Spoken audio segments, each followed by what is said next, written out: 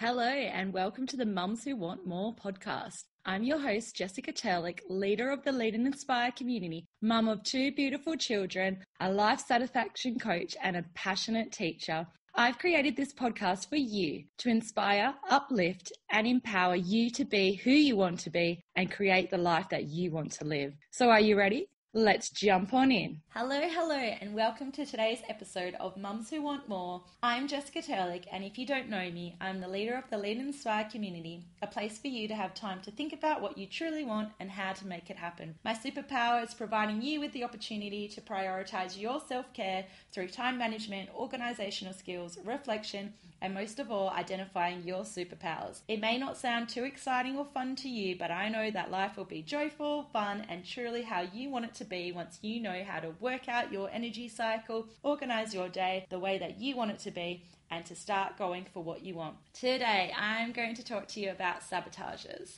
and how we are the ones holding ourselves back. It's quite easy to blame others for what we have to do or what we don't have. But really, we are attracting what we do have to ourselves. So, how can we make this work for us? 3 things that I want to discuss with you today is identifying when we are sabotaging ourselves, treat our sabotages as door knockers, and by changing our behavior, our brain has a new way of thinking and something else to choose from in its filing cabinet. Let's have a look at when we have decided to make small changes. So if you listen back to episode 9, where I'm talking about setting yourself the intention, linking in with the feelings, and then identifying the action.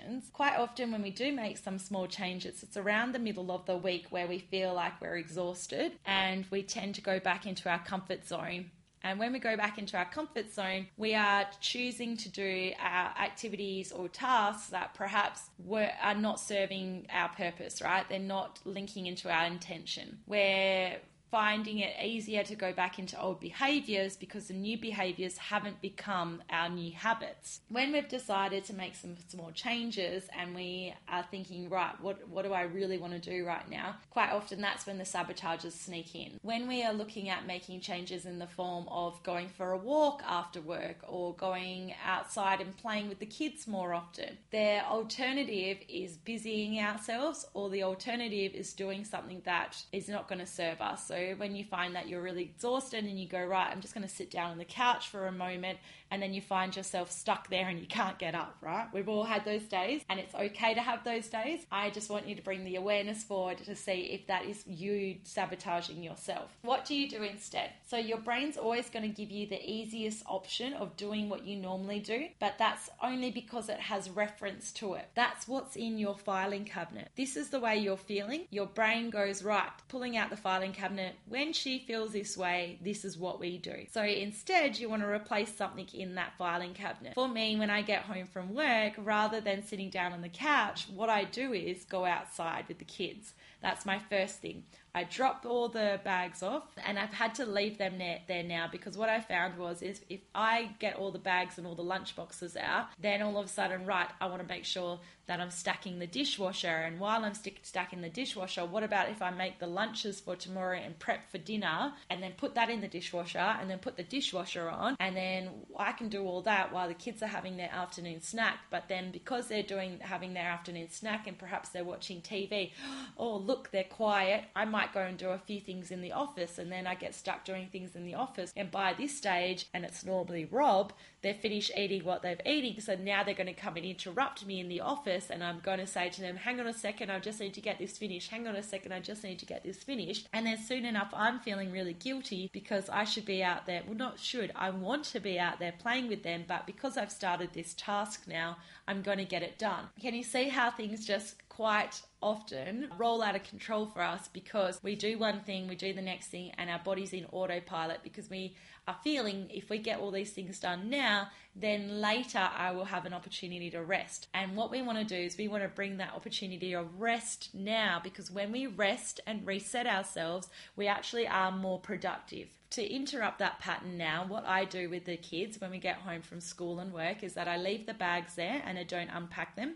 and we go outside. When we're outside, we have our shoes off, we're grounding ourselves, we're playing, we're laughing, we're talking about our day, and then it's always someone, and yes, once again, quite often Rob, saying that he's hungry. So then I will come inside and then I will make the snacks. When I make the snacks, I then also make myself a healthy snack, and then I bring that back outside. So the lunch boxes are still sitting there, and it's taken me a long time to be okay with that, but now I know it makes it so much better for the rest of the afternoon. Once we've eaten our snacks and the kids are happy playing, that's when I come inside and then I unpack the lunch boxes. But because I put something else in place to stop myself from sabotaging, meaning that I was going to sit down in front of the TV and perhaps eat a snack that I wasn't the best option for me, I am now in control of when, or have that awareness of when the sabotage is kicking in. That brings me to number 2, where you want to treat your sabotage as a door knocker.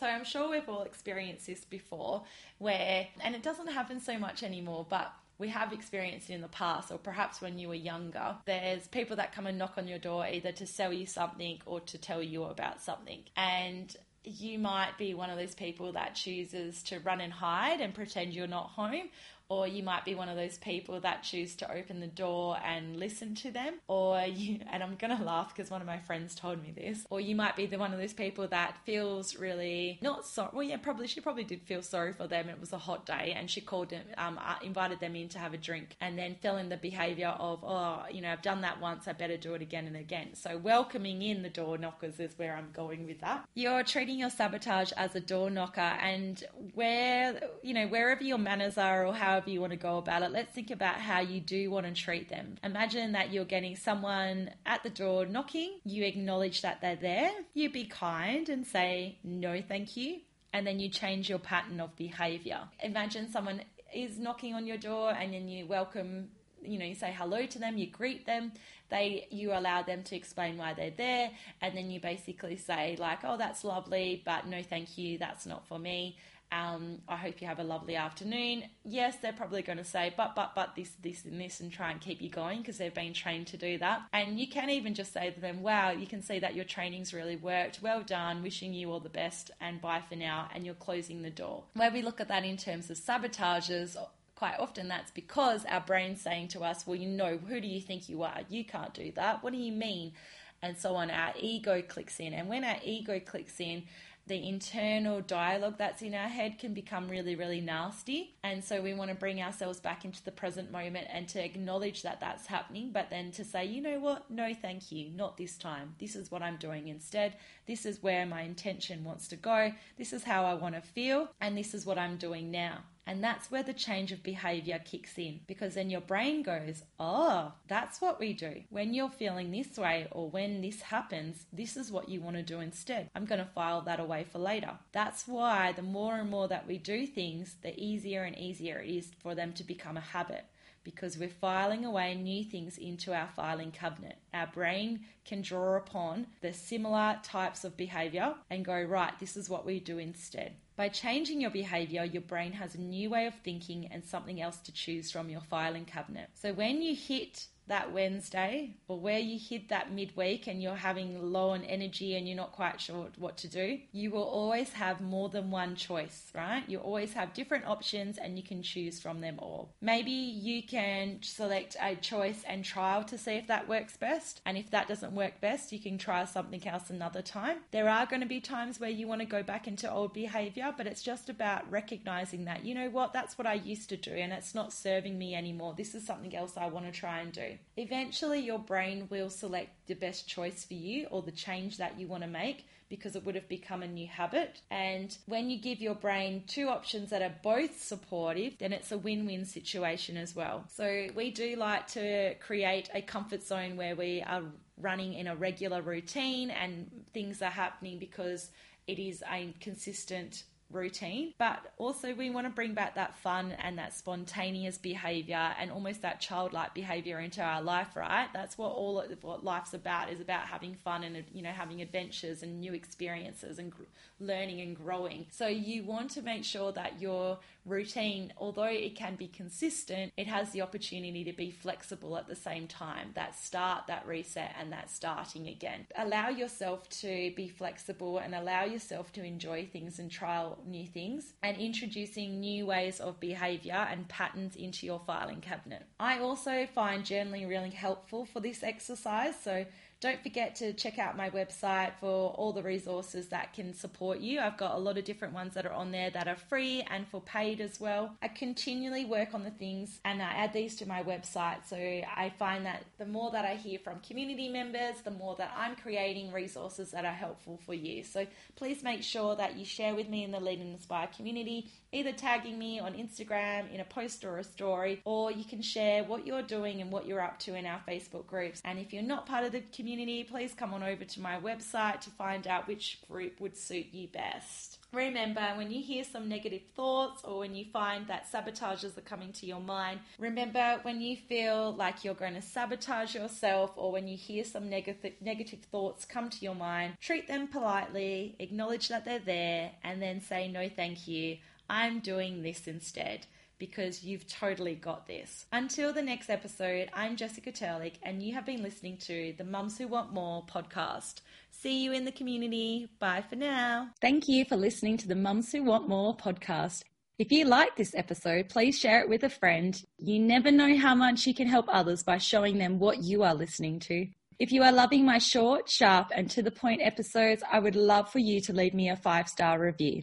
As you know, all additional information is in the show notes, and if you are not part of the community yet, come join us. If you are part of the community, I'll see you in there. Bye for now.